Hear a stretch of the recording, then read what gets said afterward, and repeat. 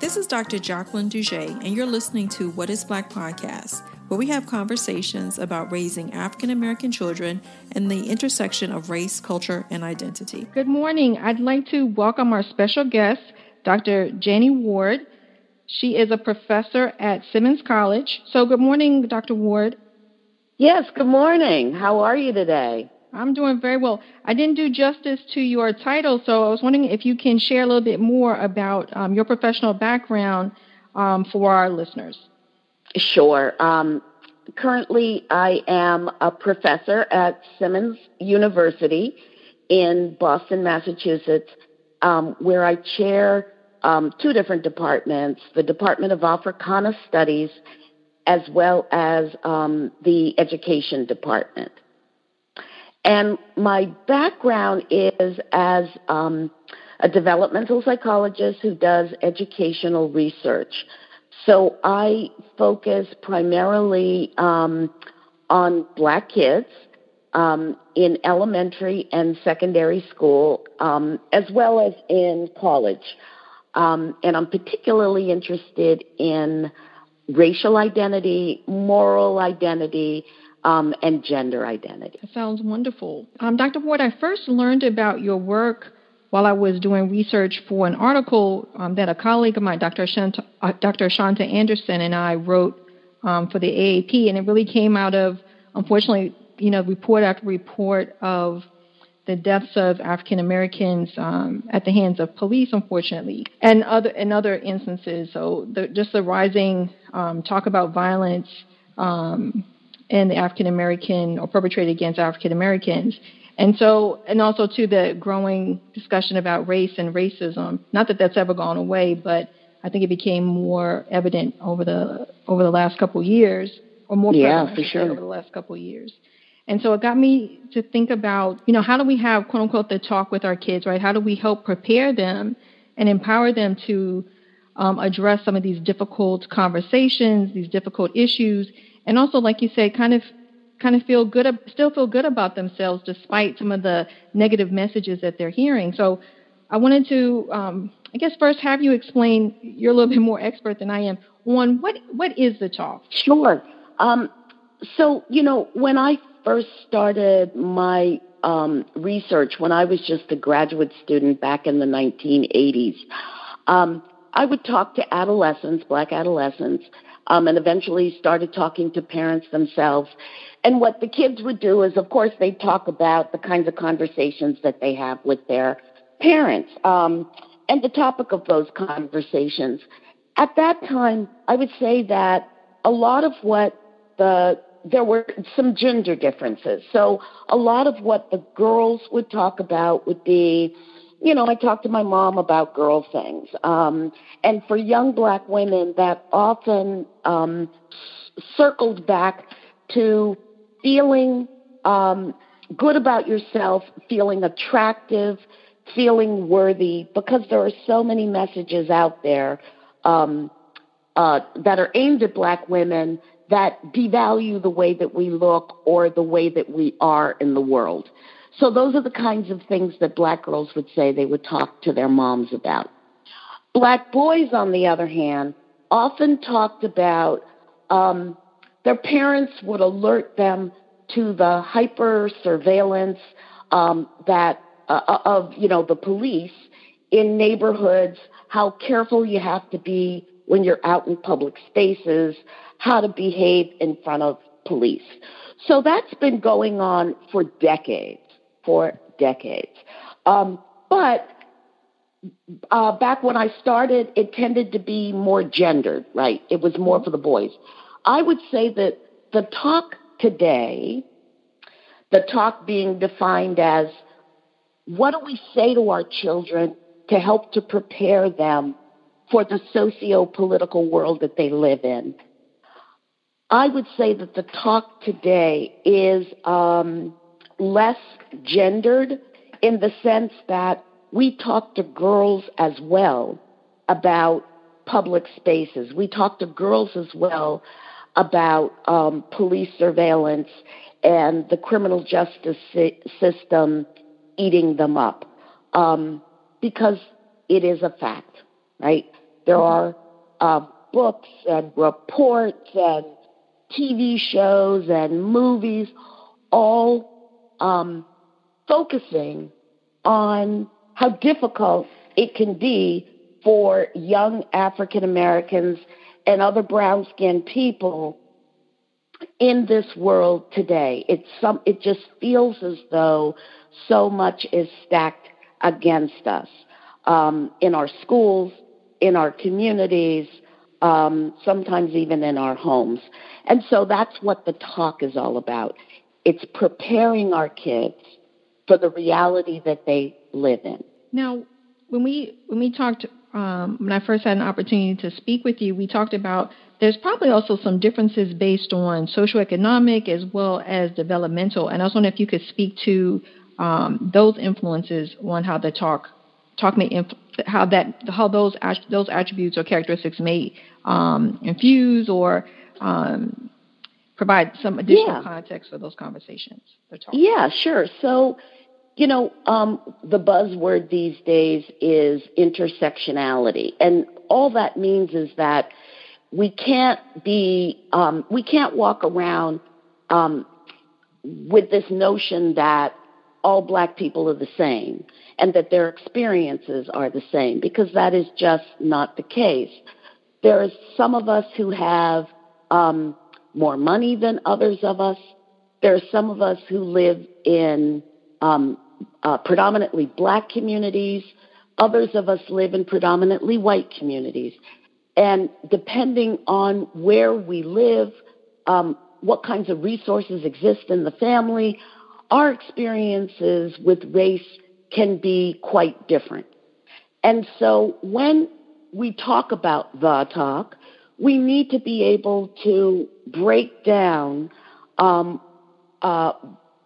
our kids conversations about who you are and how to navigate the world that you're in that is tied to the context that the child is growing up in.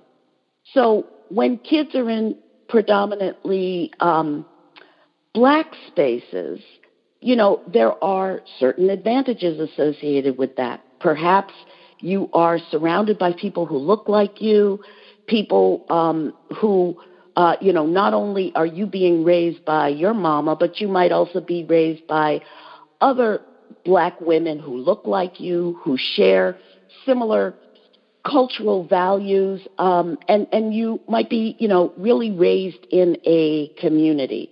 Whereas if you're in a predominantly white setting, things might be different. You may not see as many black people in a given day, given week. You may not see black folks until the holidays when your family gets together, or maybe if you continue to go to a black church, Mm-hmm. So how we shape those messages can differ significantly based on the context, socioeconomic context of our lives.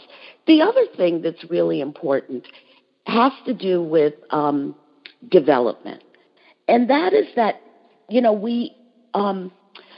we always have to be cognizant of the fact that how we shape our messages to children need to take into account the age of the child and the developmental capacity of the child.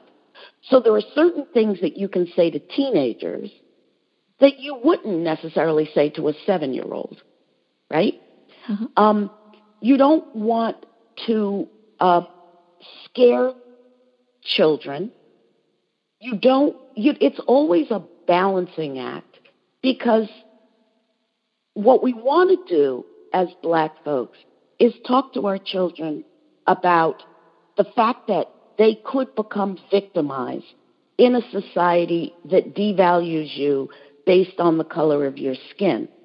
At the same time, we do not want our children to grow up with a victim mentality. Mm-hmm. We don't want them to walk around thinking, oh, everybody's against me and there's nothing I can do, and so why try? So it's a balancing act between orienting them to the reality of the world, but also giving them the tools to be able to navigate the hard times and thrive and become the kind of person that they want to be and we want them to be. So how you do that takes time. You start when they're young. The messages that we give to children when they're young may focus more on the self, talking about how beautiful they are, talking about how smart they are. And they will get even smarter yet when they're in school and they're reading and learning about Black people and the struggles that we've had and the ways that we've overcome, giving them those tools, building up their self-esteem. When they get to adolescence and they're out in the world, and we parents are not with them all the time, and they have to make decisions about who they're going to hang around with, what they're going to do with their lives, the kinds of conversations we have with them about being Black and male or female or gay or trans or whatever they are is really going to be different, be more focused, and really, and it has to be delivered in a way that teenagers will listen to it. So it sounds like the heart of the talk really is the talk, is having those conversations, which I think is, it's kind of like, it's like mind blowing in a way. It's like, it's that simple, right? You got to have the conversation. It could still be, it might be a rough conversation at first, or, but at least you're starting to have that conversation. And I think the one thing I loved in the previous conversation we had is the importance of affirming children and how having these conversations does that. It does that, because it says, I see you, I understand you, and I am, you are my child. And one of the things that is really important to say is that I am talking primarily about parents having conversations with their children, but the talk can be delivered by any adult in a child's life. They don't have to be biologically connected. Many of us can tell stories of having adults in our lives who sat down, talked with us, saw us for who we are, and acknowledged us. And they weren't our parent, right? They might have been the piano teacher. They might have been the minister. They might have been a teacher. So, this is not work that is located only within the parental unit, but it is work that is intergenerational, right? People who have been there and know a little something that's passing on information to the next generation. So, Dr. Ward, I was wondering, in a previous conversation as well, I mean, we talked about the fact that there are transracial adoptions, or there, multiracial families that are raising kids of color, African ancestry. So I was wondering, what would your suggestions be for parents having those conversations with their kids if it's a transracial adoption? Mom or dad might be of a different race than their children. Yeah. So one of the things that's been interesting now that the talk has been named, right, mm-hmm. and there are a lot of people who are talking about the talk.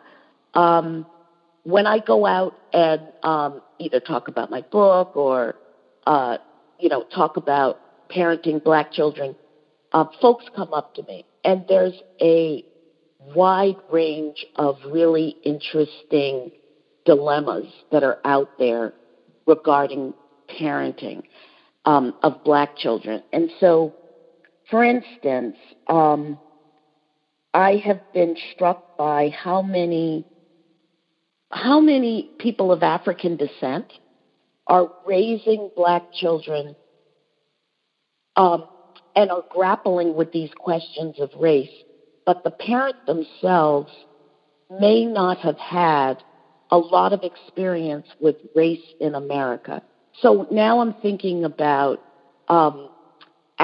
African immigrant parents, right, who might have been born in Africa, might have been born in the West Indies, or in Caribbean nations, may have been born in Europe, and now they're raising their children in the U.S., where we have a very unique way of doing race. And their children are having all of these experiences with race, but the parents are still trying to make sense of what the heck is going on. So developmentally, there can be kind of a misalignment, a mismatch. And the parents are asking me, what do I say? How do I make sense of this? Okay, that's one group. There are also parents, black parents, who might have been born in this country, for whom dealing with race in their life has been such a difficult journey that now as parents, they don't even know how to talk to their kids without scaring the kids, without, sharing all of their pain. And so they have some healing to do themselves before they can talk to their children in ways that are affirming and will move the child along in positive ways. And then there are white parents who may have a black child. They might be biologically connected to that child. They may have adopted that child. And because their lived experiences being white in America is quite different than being a person of color, they too are struggling with, well, what do I say to my kid? This was not my experience growing up. I don't have messages that I can reflect on that my mama gave to me when I was growing up. I'm starting at, at stage one. What do I do? What do I say? So I think that, it's really interesting to kind of stand back and think about all of the black kids that are out there and the various needs that kids may have around the talk, right? And there's a role for all of us to play because kids are growing up in so many different contexts. So I guess it goes back to, to what you said earlier, if it's whether or not the parent has that shared contextual experience with racism. I think just having the conversation, like you said, even, just doing it developmentally, affirming who they are when they're young, exposing them to positive images, and also listening to them and talking with them about struggles that they may be dealing with and you yourself might be dealing with. Right. I think that one of the things that we've been able to do as a people is that we have shared these messages with one another, right? Mm-hmm. A long time ago, we didn't have psychologists or especially not child psychologists. This idea of counselors and therapists supporting parents, that was not part of what we did as a people, right? We relied on each other. It's time for us to do that now more than ever. As I was talking, I was also thinking that perhaps one of the reasons why the talk is so important now is because parents are really anxious. Our children are on social media a lot.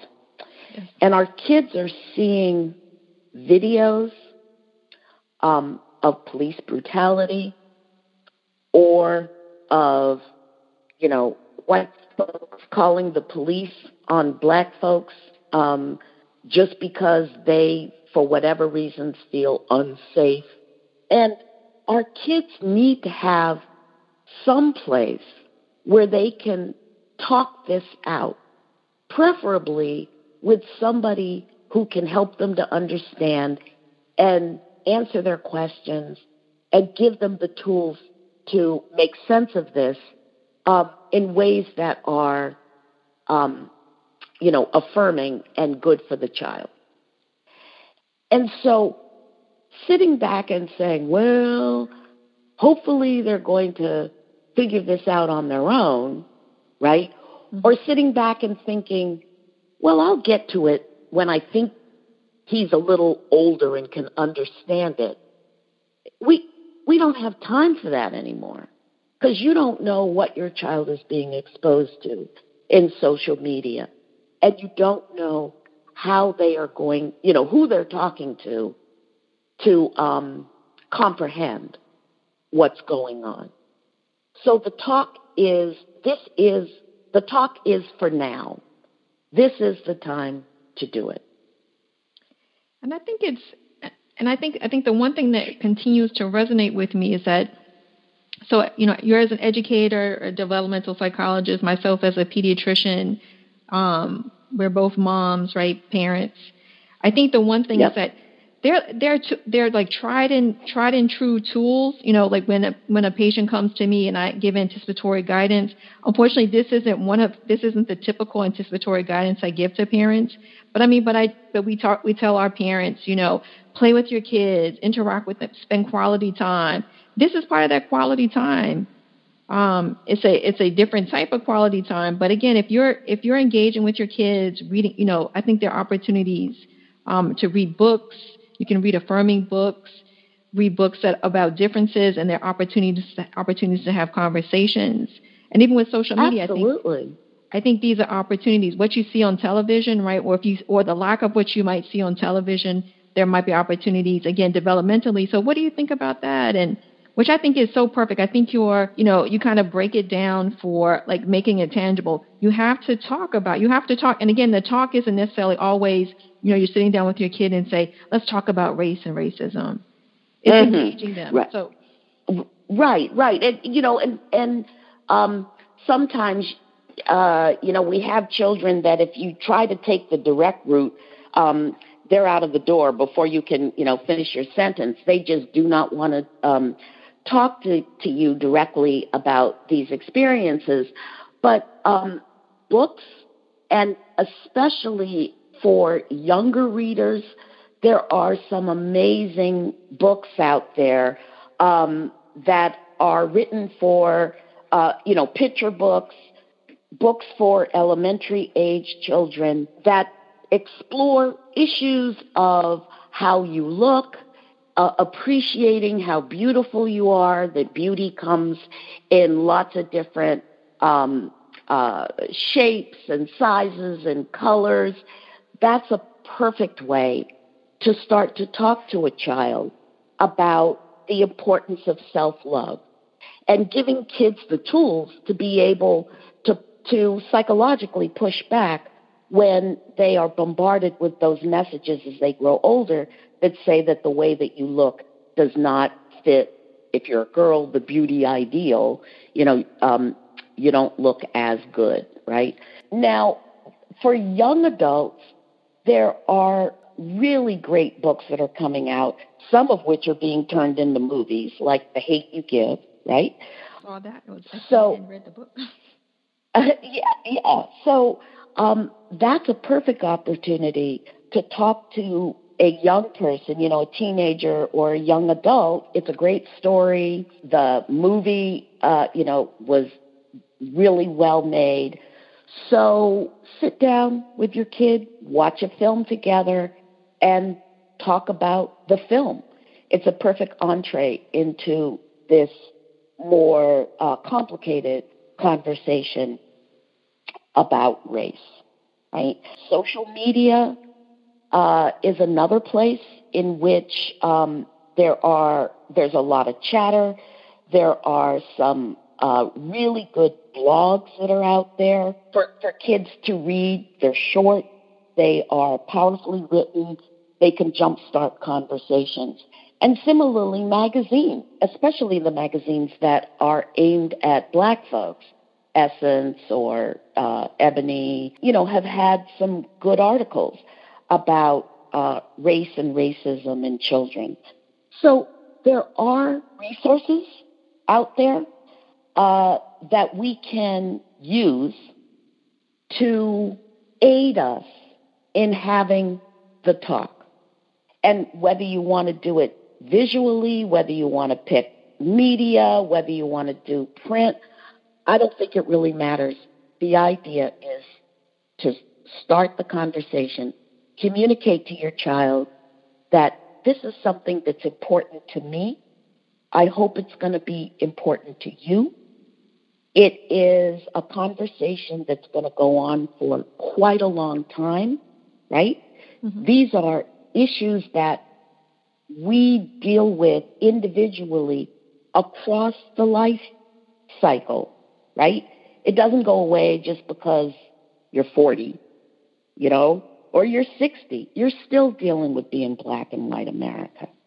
Things are going to change, but, you're still dealing with some of the burdens that are associated with being devalued based on the color of your skin.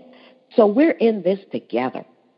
Let's talk about how to build each other, support each other, and love each other through this journey. We talked about books. I thought that was a great transition, because I really love your book, The Skin We're In.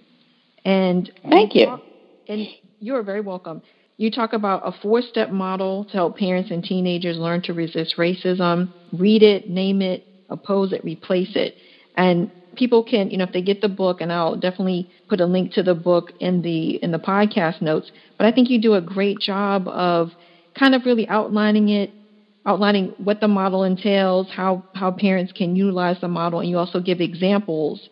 But I was just wondering, how did you come up with that model and those suggestions to help parents?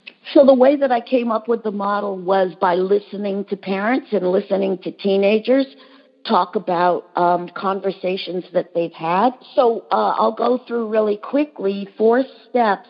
The first step is read it. So what I found is that kids would talk about, something happened at school, for instance, and they're not exactly certain if this thing is racism or, what was going on. They just feel kind of uncomfortable about the situation. I call it read it because I think that sometimes kids need assistance from adults in helping them to figure out what just happened. So how do you read a situation? A teacher might have said something. What should you be listening for? What are the kinds of patterns that occur? Maybe the teacher only said this one time, in which case the way you think it through might be very different. If you feel like, this teacher keeps on saying these kinds of things over and over again, right? So we're giving kids the tools to be able to think about a situation, break down the parts, and determine, wow, I'm feeling injured. Should I feel injured, or maybe this is just a coincidence, right? Mm-hmm. And I'm thinking about, we call them microaggressions now. Microaggressions are all over the place. And there are a lot of kids, a lot of adults out there. Something might happen. You're just not sure how to call it. Reading it is giving people a vocabulary to use to be able to think a situation through. Naming it is making a determination. Okay, so was this accidental, coincidental, a situation that happened once, probably will never happen again? Or is this really something I should pay attention to? Is this racism? And I like to remind parents that for a child, calling something racist and really sitting with that can be an emotionally difficult moment, especially when kids are thinking about an incident that might have happened in school with an adult in school, like a teacher, principal, counselors. These are the people who are supposed to be caring for you, taking care of you, having your best interests at heart. And if they're doing something that you've determined is racist, that hurts. Mm-hmm. And we need to be able to understand that and be there for a child when they say, this teacher is racist and you need to, I'm going to share with you what they're doing, right? That is not the time to, forget it, belittle the child or suggest that the kid is thinking about this in ways that are wrong. It's really sitting with it and sitting with that pain, right? Naming it. Now, once you decide that this is racism, you're going to have to do something about it. And that moves into this third stage, opposing it. There are all sorts of different ways in which we can resist racism. Sometimes we resist racism in ways that are that may work in the short term, but in the long term, it could be problematic. So, for instance, the high school student or the middle school student who feels like a teacher is racist and decides to go and cuss the teacher out. I would consider that not a very smart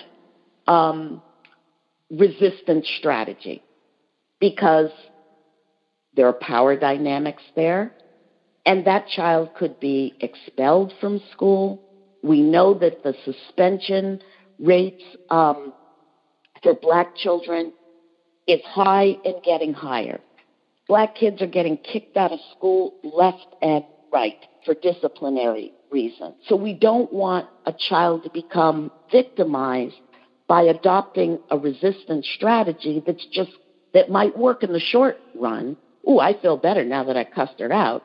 But in the long run, who's the one who's going to get hurt? So when we come up with those oppositional strategies, those resistance strategies with children, we have to make certain that they understand that they've got to come up with a strategy that is focused on the long term, a resistance strategy that has their best interests in mind, that is affirming of themselves, affirming of our culture, that is going to allow them to move forward and become the best that they can be. And sometimes that means, the kids that I've talked to have come up with strategies like you wouldn't believe. Sometimes strategies are going and talking to a teacher or talking to a principal in these kinds of situations. Sometimes it's about circulating a petition. Sometimes it's about writing something that goes into the school newspaper. I mean, there are so many different ways in which kids can resist positively and affirmatively. And we have to work with kids to develop those techniques.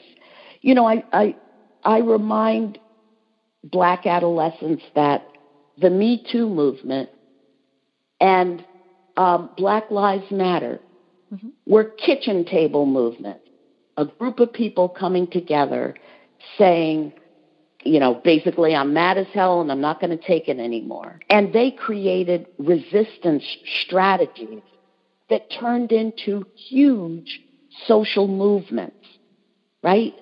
Okay. So helping kids to understand that there are ways that you can oppose and push back against the isms in your life that are really going to make a difference. That's opposing it. Understanding the history of resistance, helping kids to tap into that history and see themselves as members of a long legacy of resistors. And then the very last stage is replacing it. Because one thing we know is that these battles are hard won, and they take a tremendous amount out of us. Replacing it is about self-care.